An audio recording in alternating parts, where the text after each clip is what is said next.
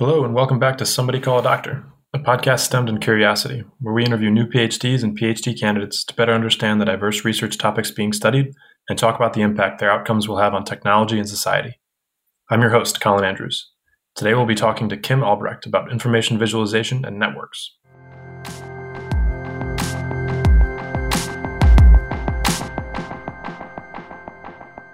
Kim is a PhD candidate at the University of Potsdam in the field of media theory. As a knowledge designer and aesthetic researcher, Kim Albrecht explores the boundaries of visual knowledge in the post-digital age. We'll be talking about his research and its implications and ask him why you'd call him if somebody said, "Somebody call a doctor." And now, welcome Kim. Kim, welcome to the show. Yeah, thank you for having me. Thanks so much for being here. Really excited to hear about your research. So why don't we just start off? You can give a quick introduction about you and what you do.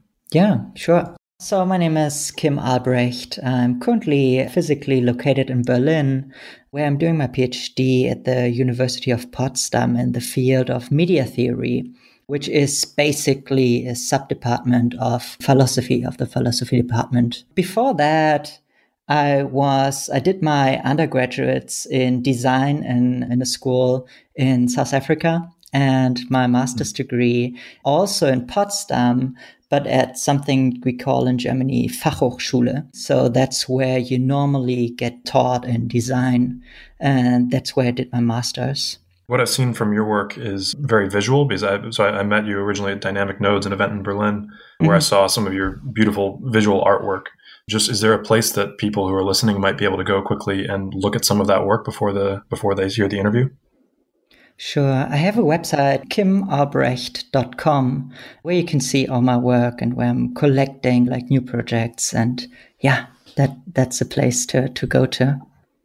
Perfect. So next to the PhD that I'm doing in Potsdam, I have a research position in the United States, in Boston, at Harvard, at a small lab called the Meta Lab, which is a small humanities lab. And we're using a lot of art and a lot of design to reflect on the technological changes that are currently surrounding us and undertaken throughout society. Wow, very, very interesting. Sure. So your projects range from what I've seen, from visualizing the relationships between galaxies to exploring the functional structures of U.S. state governments. So what are some of the commonalities in complex information structures in such different ideas? Yeah. So before I started my PhD and before I had the research position that I have now at Harvard, I was working with a researcher called Laszlo Barabasi. He's a physicist and he has a lab at Northeastern University, also in Boston, where about 30 researchers work together.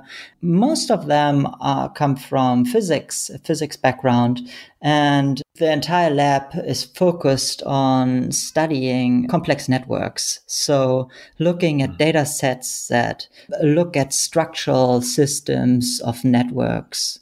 And the interesting part for me as a designer was that this kind of lens of looking at the world through networks can be applied to any kind of level. So you can look at mathematical functions as networks, but you can also apply it to the largest structures of the universe and anything in between. So any kind of social system can be understood as networks. And in addition to that, it's very graphical inviting. So we can draw out these networks, and through turning those data points into images, we can understand these structures or get a different kind of perspective than physics would give you. Yeah, absolutely. So you're taking all of this complex information and visualizing it in these very extremely complex information networks. It seems like you would be forced to simplify many structural and relational dimensions into something we can perceive visually. So what's lost in this translation process? Yeah, I think it's like there's always something that is lost in the translation process, and I mean that starts from recording the data and in what way, what is the order, what is the magnitude at which we look at something, and that is always already giving us a certain perspective.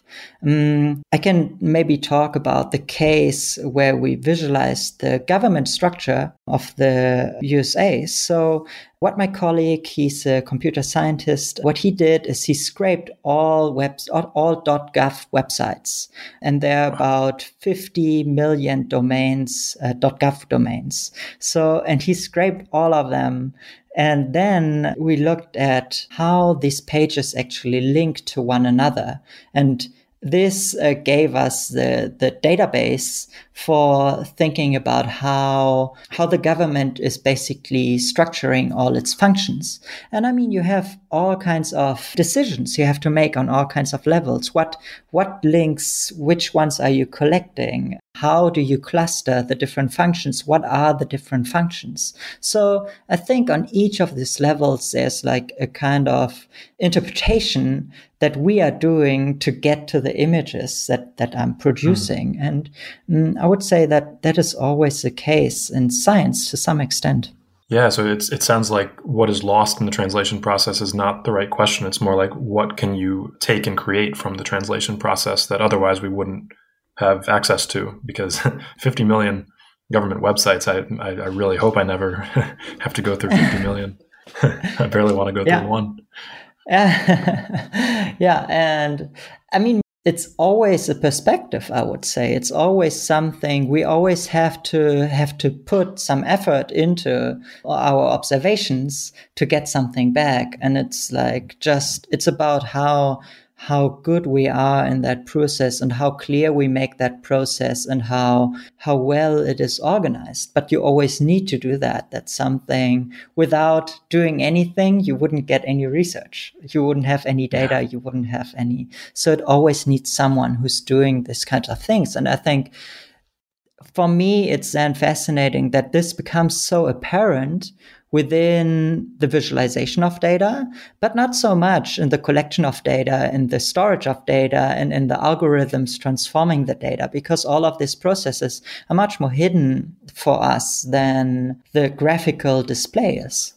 Yeah, so you're really coming up with ways to turn things that we wouldn't be able to comprehend otherwise into something that we can relate to in some ways. Yeah, that's wonderful. That's the idea. What types of data inputs do you typically work with, and how do you extract which relationships you'd like to explore? Yeah. I mean, while I was working with Laszlo Barabasi, this was very much the research questions that were shaping, and I was working in bigger teams. So that's where basically a lot of the data sets came from. And most of them were structured in this kind of 2 file formats where you have one list with nodes, so entities, and then a different file with the connections between those entities. That's how you usually store networks.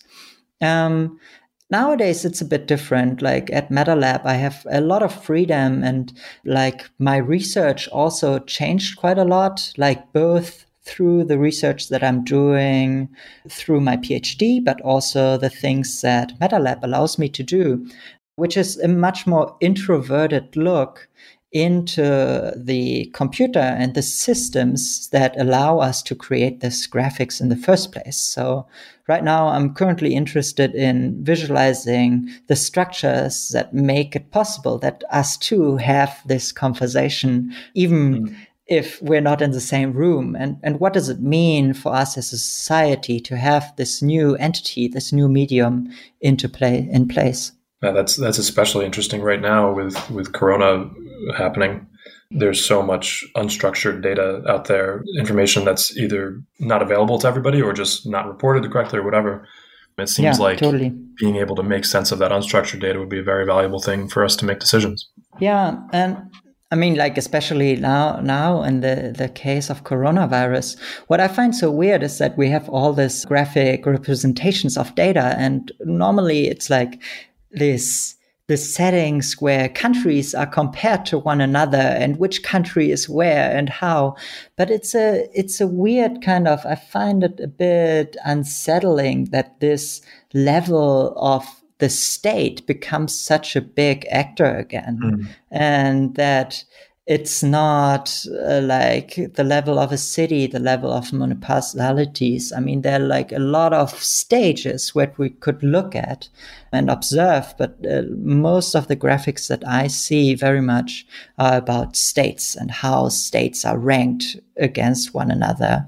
Wow, that's interesting. So it's maybe the natural breaks in the data that might emerge from some of your work might be different than what is the state level or kind of the barriers, the boundaries that we put on it artificially. Yeah, I mean, I'm not sure how, I think in the US it's like that too. But in Germany, it's a case that each state collects the data differently and they have different methods, even like individual hospitals. So, but we are all merging this into this one level that we're looking at and that we're judging things by. And I'm not sure that this is always the best view.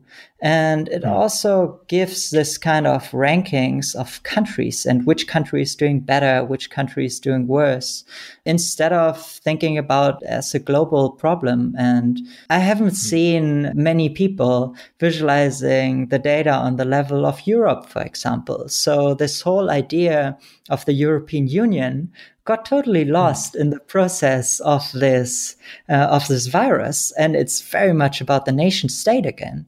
So I find that a bit unsettling. Yeah, very, very interesting. Well, your art and your research focuses a lot on the visualization of complex ideas and their interactions. Sometimes things can't necessarily be shown visually as comprehensively. Have you experimented with other senses like audio to further connect to the underlying infrastructure? Yeah, so it's something that I'm playing with and that I'm exploring, and I find it very fascinating. I'm still like getting drawn back to the visual in a lot of cases because it's just from a media theoretical point of view. When you read a text, it's a one-dimensional array through time, we could say, because you're reading one word after the next. So if you're listening to me right now, you're listening to one word after another. And the same is true for sound. So sound is also one sound after the next. So when it comes to this graphic representation of data, we're switching. It's not time, in most graphics for the first place is frozen. And we're using the two-dimensional space of a surface to represent things. And that puts different things into context and lets us compare things very differently than a text could or a sound could.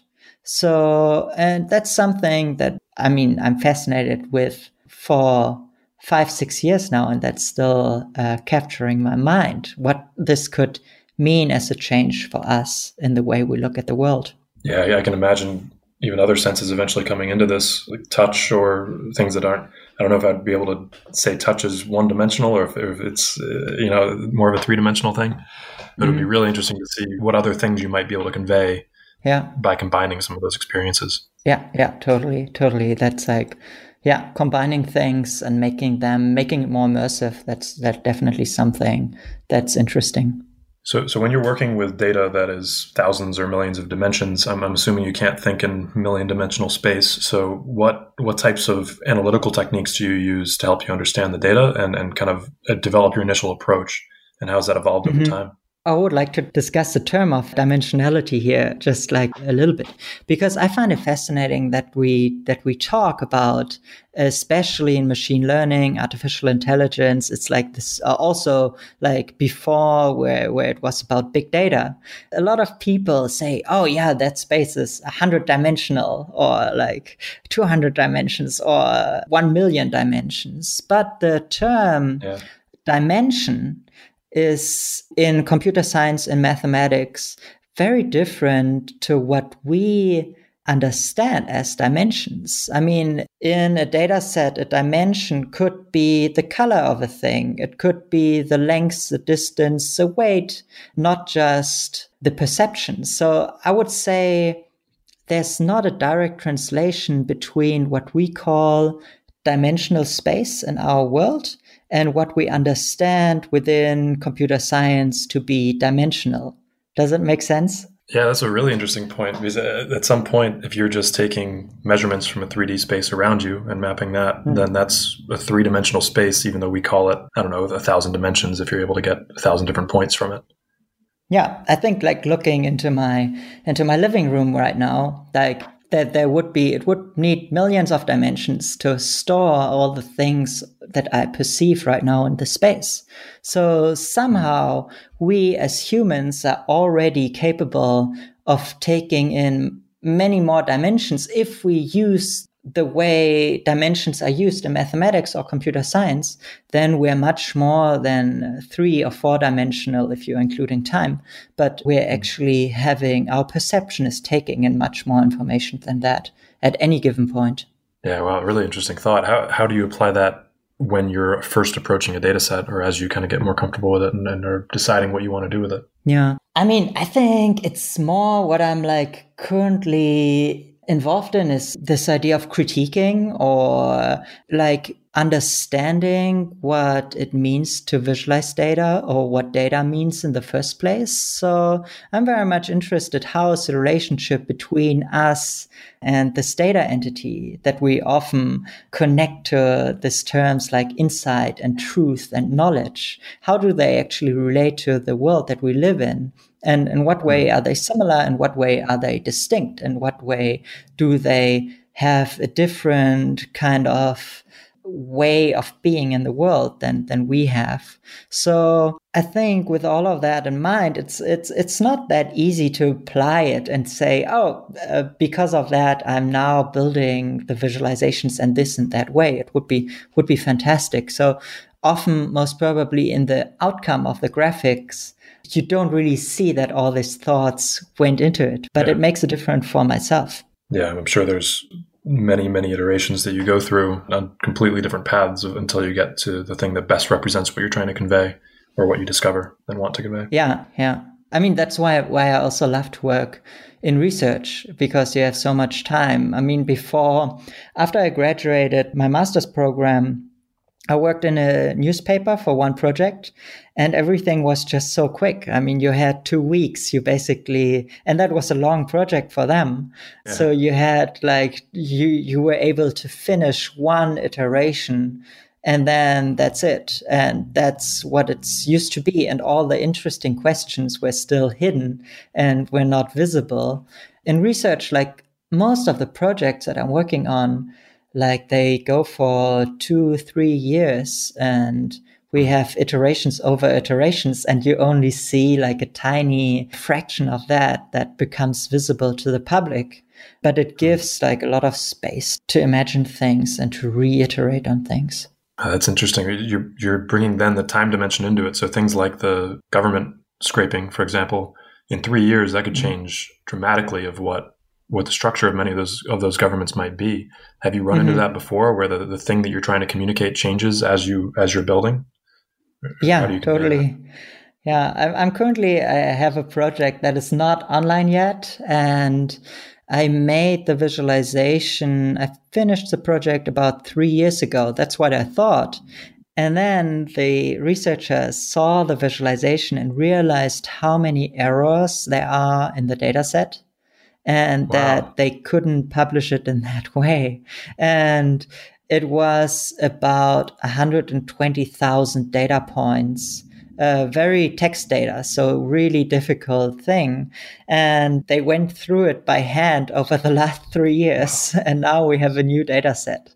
So it really sometimes that these things that they evolve, then it really sets one back. But I mean, that's also that's a beauty that this interfaces can do that and can really give such a different perspective on the data.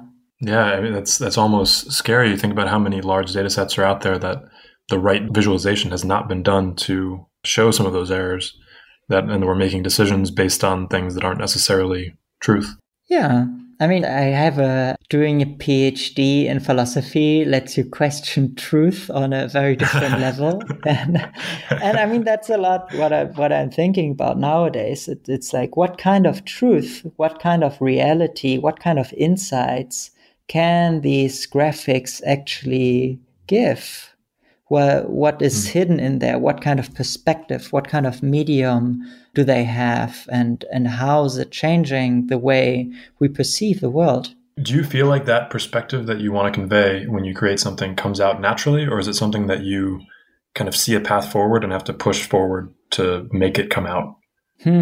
I would say it depends very much on the project. Like, for example, for the universe graphic, like my colleagues were very much pushing me to do this visualization, to do this like 3-dimensional graphic. And I was always pushing back in the beginning and saying like, no, we've got like this 2-dimensional screen and we need to work with that. And we can't like have a depth dimension. And I like gave them a lot of different visualization versions and none of that worked. And then I made that graphic and it was fascinating to see. So there it was, I would say, really clear path from the beginning. They were sure how it should look like. And it was like really few iterations, and I think that's true for more abstract data sets. There, it's really like a formation and a coming up, especially if the structure is something that is more complex or holds more layers that you want to show and that you want to convey at the same time. Then it becomes really something interesting and something that one needs to craft. Oh, it's a very interesting process. So with things like different capabilities of measurement and processing with sensors and changes and advances in technology, things like machine learning and AI, how have they kind of come together, this wave of technology, to better help you represent some of these complex ideas? Mm-hmm.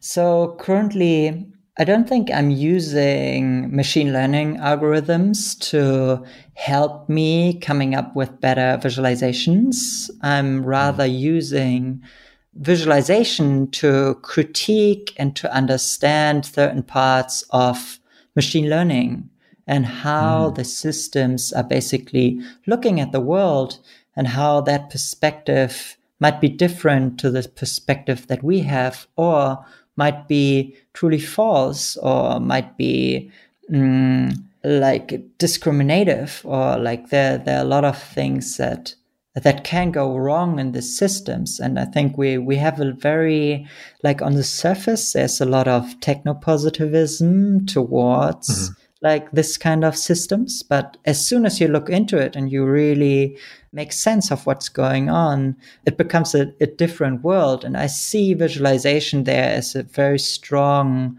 method to make these underlying systems visible. Yeah, it sounds almost like you're building a language for us to be able to interact with things that are too complex in their structure for us to be able to understand. Yeah. I mean, I think that's like in any way, that's like what is really happening in the computer. Like when we talk to one another now in this podcast, like how the signals are getting sent and stored, it's not really comprehensive to anyone.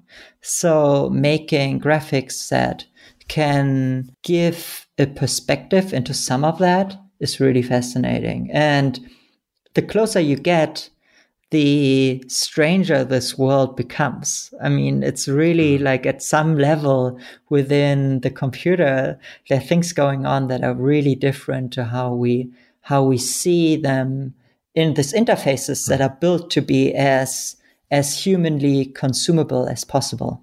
Well, now you've terrified me that the audio isn't recording properly, but I hope it's all good. Let's hope not. Yeah, but you're right. I mean, on the screen here, I'm looking. We use Zencastr for audio and for recording, and I see your kind of sound bites as they pop up across the screen, and that's the only confirmation I have. But it's a way of kind of settling my nerves that something at least is being represented. Yeah, something is happening. But we don't really know what. So, and that's I think in all these interfaces, it's always the case. that it's only a perspective on what's going on, and below that there are a lot of things that are happening that we can't see and can't get in touch with. Really interesting. So let's talk more about applications then. So how is the information we can extract from these complex networks useful? Are there any analogies or outcomes that we can draw that may impact our daily lives? Yeah, I mean, like within each individual project, like these graphics, these visual representations were very much helpful for the researchers and also for a public to understand and make sense and see. So I think there are a lot of like this graphics can help on a lot of levels. What I'm like doing, or what I got interested in through my research and my PhD, is the question: what kind of knowledge, what kind of insights are actually represented here, and how is that specific to visualization? So I went through the literature on information visualization and tried to make sense of that. And it's fascinating because there are huge amounts of books and papers out there who talk about insight, who talk about knowledge, representations of data visualization. But nobody really says how this works, how you get from data to insight, and what kind of insight is it? And what are these systems actually doing? And then for me, especially coming from design, is that, I mean, design is always something that we create. I'm creating things. So how is my creation in contact with the creation of knowledge and of insights, and what kind of... So those are the things that I'm trying to find answers to in the research that I'm doing now. I think that's where philosophy comes in, and where this is the right level of looking at the systems. Yeah, so I understand that must be incredibly useful, being able to approach problems in new ways by just showing information in ways that we wouldn't have otherwise. Have you seen that sort of approach affect a decision? Do you have an example of one of your projects, for example, that may have driven a decision in research or come out with like a very specific outcome? Yeah, I maybe have two examples that go into very different ways. So when I visualized the government networks, I first had a layout to visualize the networks that's called a force-directed graph. And it's a very common technique to lay out network graphics. So what's happening is that each of the points, each of the nodes repel each other, and then the links between them, they try to be as close together as possible. So you have this small physics experiment within the computer that is creating the layout for these graphics. And because the network was so highly interconnected in the data set that I was looking at, this didn't really work. So they need like a very specific, these layouts need a very specific form to really function well. So, and then I started experimenting with other layouts and other forms of representation, and came up with one representation where I basically focused on a categorical system of the data, but also on how central the points are within the networks, within the network, how many other connections they have to other nodes. And when I did that, there was like a hierarchical system coming out, and it looked like a hierarchy rather than a network. Wow. And then the computer scientist that I worked with, he tried to compute that and try to find out how much of the network is actually a hierarchy and how much it is network. And over 90% of the system that we looked at was hierarchical rather than network structured. So the graphic gave a new perspective on the data, and that led my coworkers, the scientists, to to observe something else, to look at the data from a different perspective. And that very much changed the course of that paper. Wow, very interesting. So you're totally restructuring the way we think about problems just by saying this doesn't really seem right, or it's too computationally intensive, or whatever it is. And you can totally turn it on its head. Yeah, I think that the graphic just gave new perspectives onto the data set. And that led the researchers to approach it differently. And that then led to a whole different way of understanding the system and observing the system and then do calculations with it. Great. So yeah, another example that I have is when I was working on the cosmic web, it was also extremely useful for the scientists to have this immersive three-dimensional visualization that they used mainly for two things: to find giant components, which means when the entire network basically connects into one system, but also to compare different models. So that's how they use the system. But then once we published that paper, there was many people visited the website, and we had a lot of interviews, and there was a lot of magazines that talked about that and blogs, and we had interviews. And a week later, nobody cared anymore. That's how fast track the internet is. But then a few weeks later, after that, I realized that there was a spike in visits again, and that people were visiting this page. And I was wondering, where do they come from? Nobody contacted me or talked to me. So what are they doing? And where do they emerge from? And I saw that a lot of the clicks came actually from Russia and from Eastern European countries. And I looked at some of the websites that were talking about this, and it was really like religious websites. And I translated the websites, and it says God's brain, the viewpoint of God's brain. So people turned the research around based on this graphics, and it became this kind of page that kind of some churches looked at and thought that researchers have found. Oh my gosh! And sorry, what's that one called? Is that one available on your website for people to see? Do you mean the Brain of God? I mean, I have some screenshots, but the project is called Cosmic Web. Cosmic Web. Perfect. Okay. Yeah. So that's you available through your website if listeners want to see. Yeah. It's available through my website too. Yeah, and that was also something that really led me to the research that I'm doing now, and to how does it actually come that we use this graphics, and what is the perspective doing to this? What are different people come to this graphics from different viewpoints, and the scientists have had a very specific view, but other people did so too, and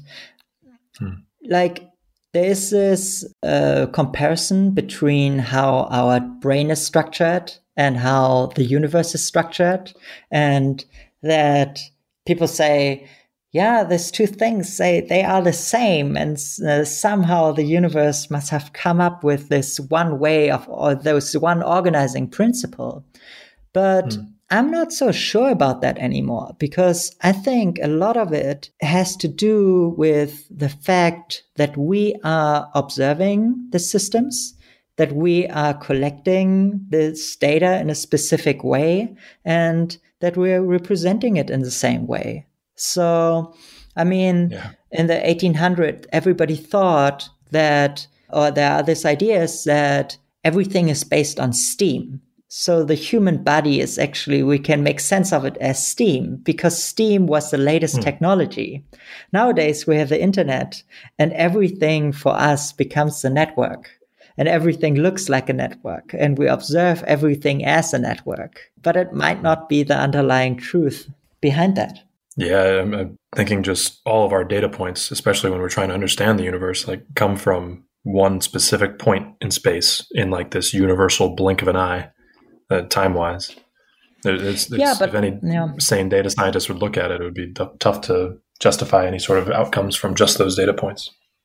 Yeah, and I mean, within the project that I was working in, the data came from a project called Illustris, it's a huge computational model of the universe. So it's based on observational data.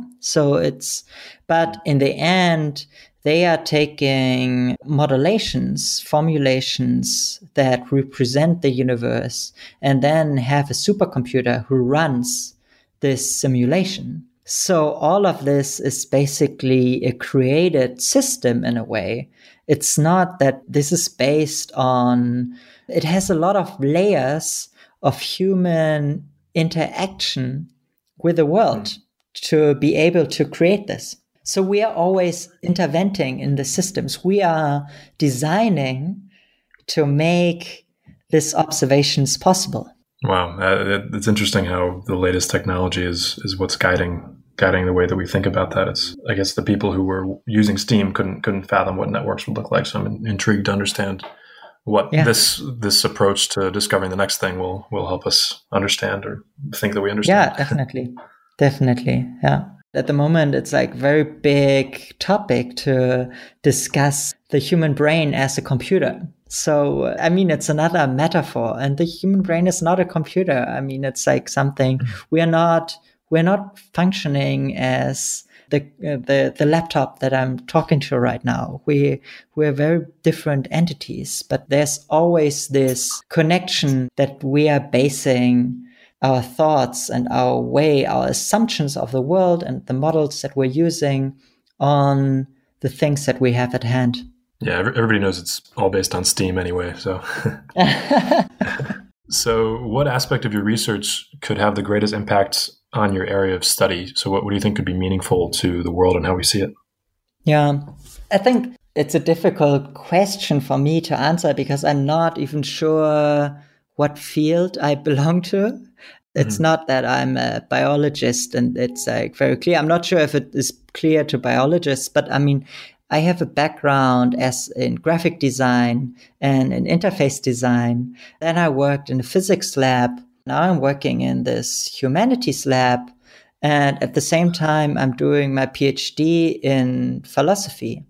So there's so many interconnecting layers. And I mean, that's what I love about visualization design, because it's this kind of meta science which connects so many different fields of study. But I'm not really sure that I can pinpoint down, am I doing a contribution to philosophy? Am I doing a contribution to computer science? So it's very much in between all these things. But like something that I'm trying to open up with a theory that I'm writing about is to create a connection between design, between the study of knowledge, and between computation and interfaces. So, but there's not really this one field which is dealing with all of these things. Yeah, well, it seems like you're kind of acting like something in between. So with your hierarchy example, you're able to take an analogy from another field or maybe another way of approaching things and bring that into the approach that you were then using. So I guess when you say meta science and the humanities, and you're connecting all these different branches together. Yeah. It's totally fascinating, and I'm very glad that I'm capable of exploring the world in that way, and that it's like that I'm not stuck in one field, but that it's something where I have this open possibilities to explore all these different things through this language which visualization gives me. What are you excited about going forward? What projects or concepts are you trying to, or do you want to work on that maybe are you limited computationally or just haven't had the chance to get around to them? What gets you energized about working in the field or in what you do? Yeah, right now I'm learning to code shader. So it's like a really low level programming language. So it's like it's on the level of C++, and I'm very excited about that.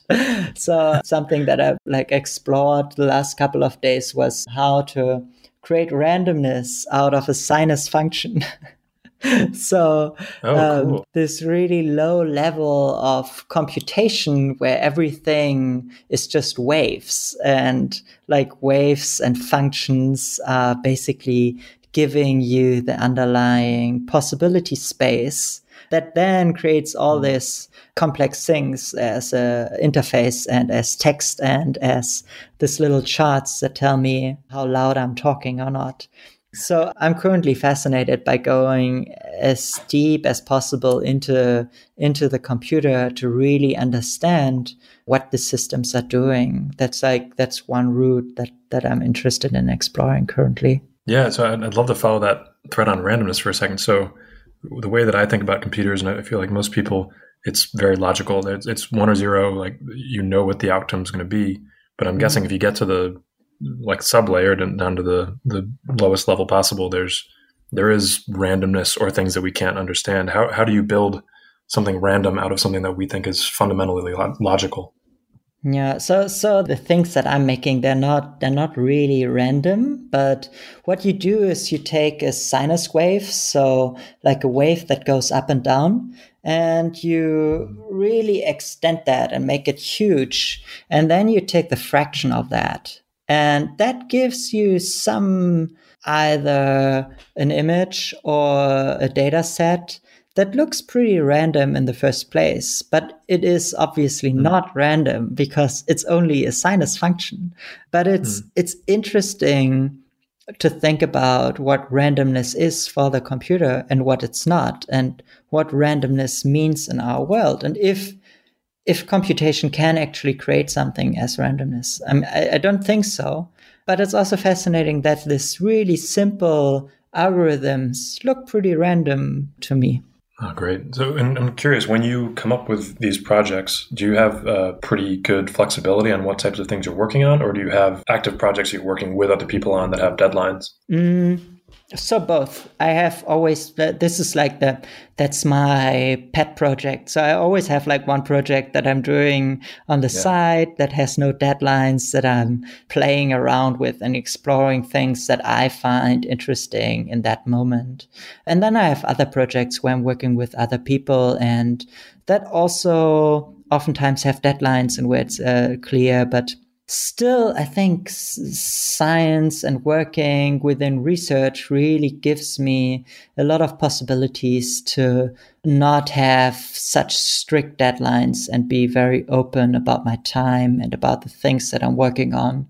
So, yeah, I basically never have a like deadline tomorrow with things that I really have to get done, other than like some entrances to like research papers or publications, but it's a very fortunate situation to work like that. Yeah, it sounds really wonderful. I'm glad you get to do it. So the people listening to this podcast, how might they get more involved in understanding what goes into these types of projects? How would they support these sorts of kind of information transfers, translation in their everyday lives? Yeah. I mean, there are a lot of like fantastic classes to learn visualization online. We could maybe link to some. What I find, what's interesting is there's a lot about how to learn to visualize and a lot about like the techniques that go into it. But there's much less about critiquing or thinking about what does it mean, how is it a representation of the world, and what is left out. I think that's much harder to find. Currently, there are some good publications on that. One is called Data Feminism, and the other one is called All Data Are Local. I'm not sure if you have like a place to store links, but I'm very happy to. I'll put that up on the website and in the description of the podcast for sure. I think it might also be interesting for people to think about your question, like not only what's there, but what's missing, and how are we kind of conceptualizing things within the boundaries that we have, especially with the corona going on right now. Yeah, totally. Maybe an interesting question to think on.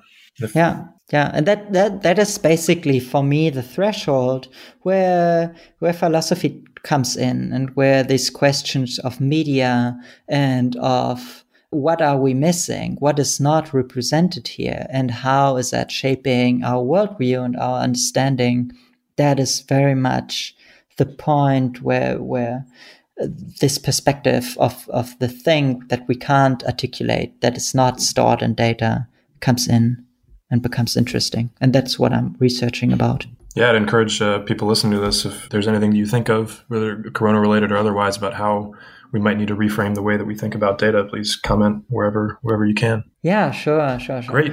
Yeah. So one last question for you, Kim. For all of our episodes, we ask this, just trying to get a feel for you and your research. So if the name of the podcast is Somebody Call a Doctor, so in what sort of emergency should somebody call you? I mean, we can maybe apply that to the coronavirus pandemic that's going on right now. And I think I like this critical look onto data, onto the way we encapsulate the world within the systems is utterly important here because, like, for example, I just found out that the number of deaths, it's not that people die from coronavirus. They can't measure that. They can only say that somebody died who also had coronavirus. So this is very much changing what this data means. And the method of how this is collected and how this is, like the number of tests, for example, very much like determine the number of how many people you find out who have coronavirus. So if we have a chart which only tells us about how many people are infected per country, this is meaningless because it's very much about how many tests have been done. And then all the restrictions. I mean, every country has other restrictions. So we can't really trust data in the way. So data, the term comes from Latin as a given. And I think this is a totally wrong word. It's not given. It's very much made, it's created, it's designed, and it's structured in a huge set of systematic approaches that vary tremendously. So, in thinking about all this and what then these individual numbers can tell us, I think that's where I can help and where I can be critical and give other reflections on topics. Well, Kim, that's absolutely wonderful. Thank you so much for talking us through your research and kind of your philosophy on how you approach these problems and how we might be able to as well. Yeah, thank you so much for having me.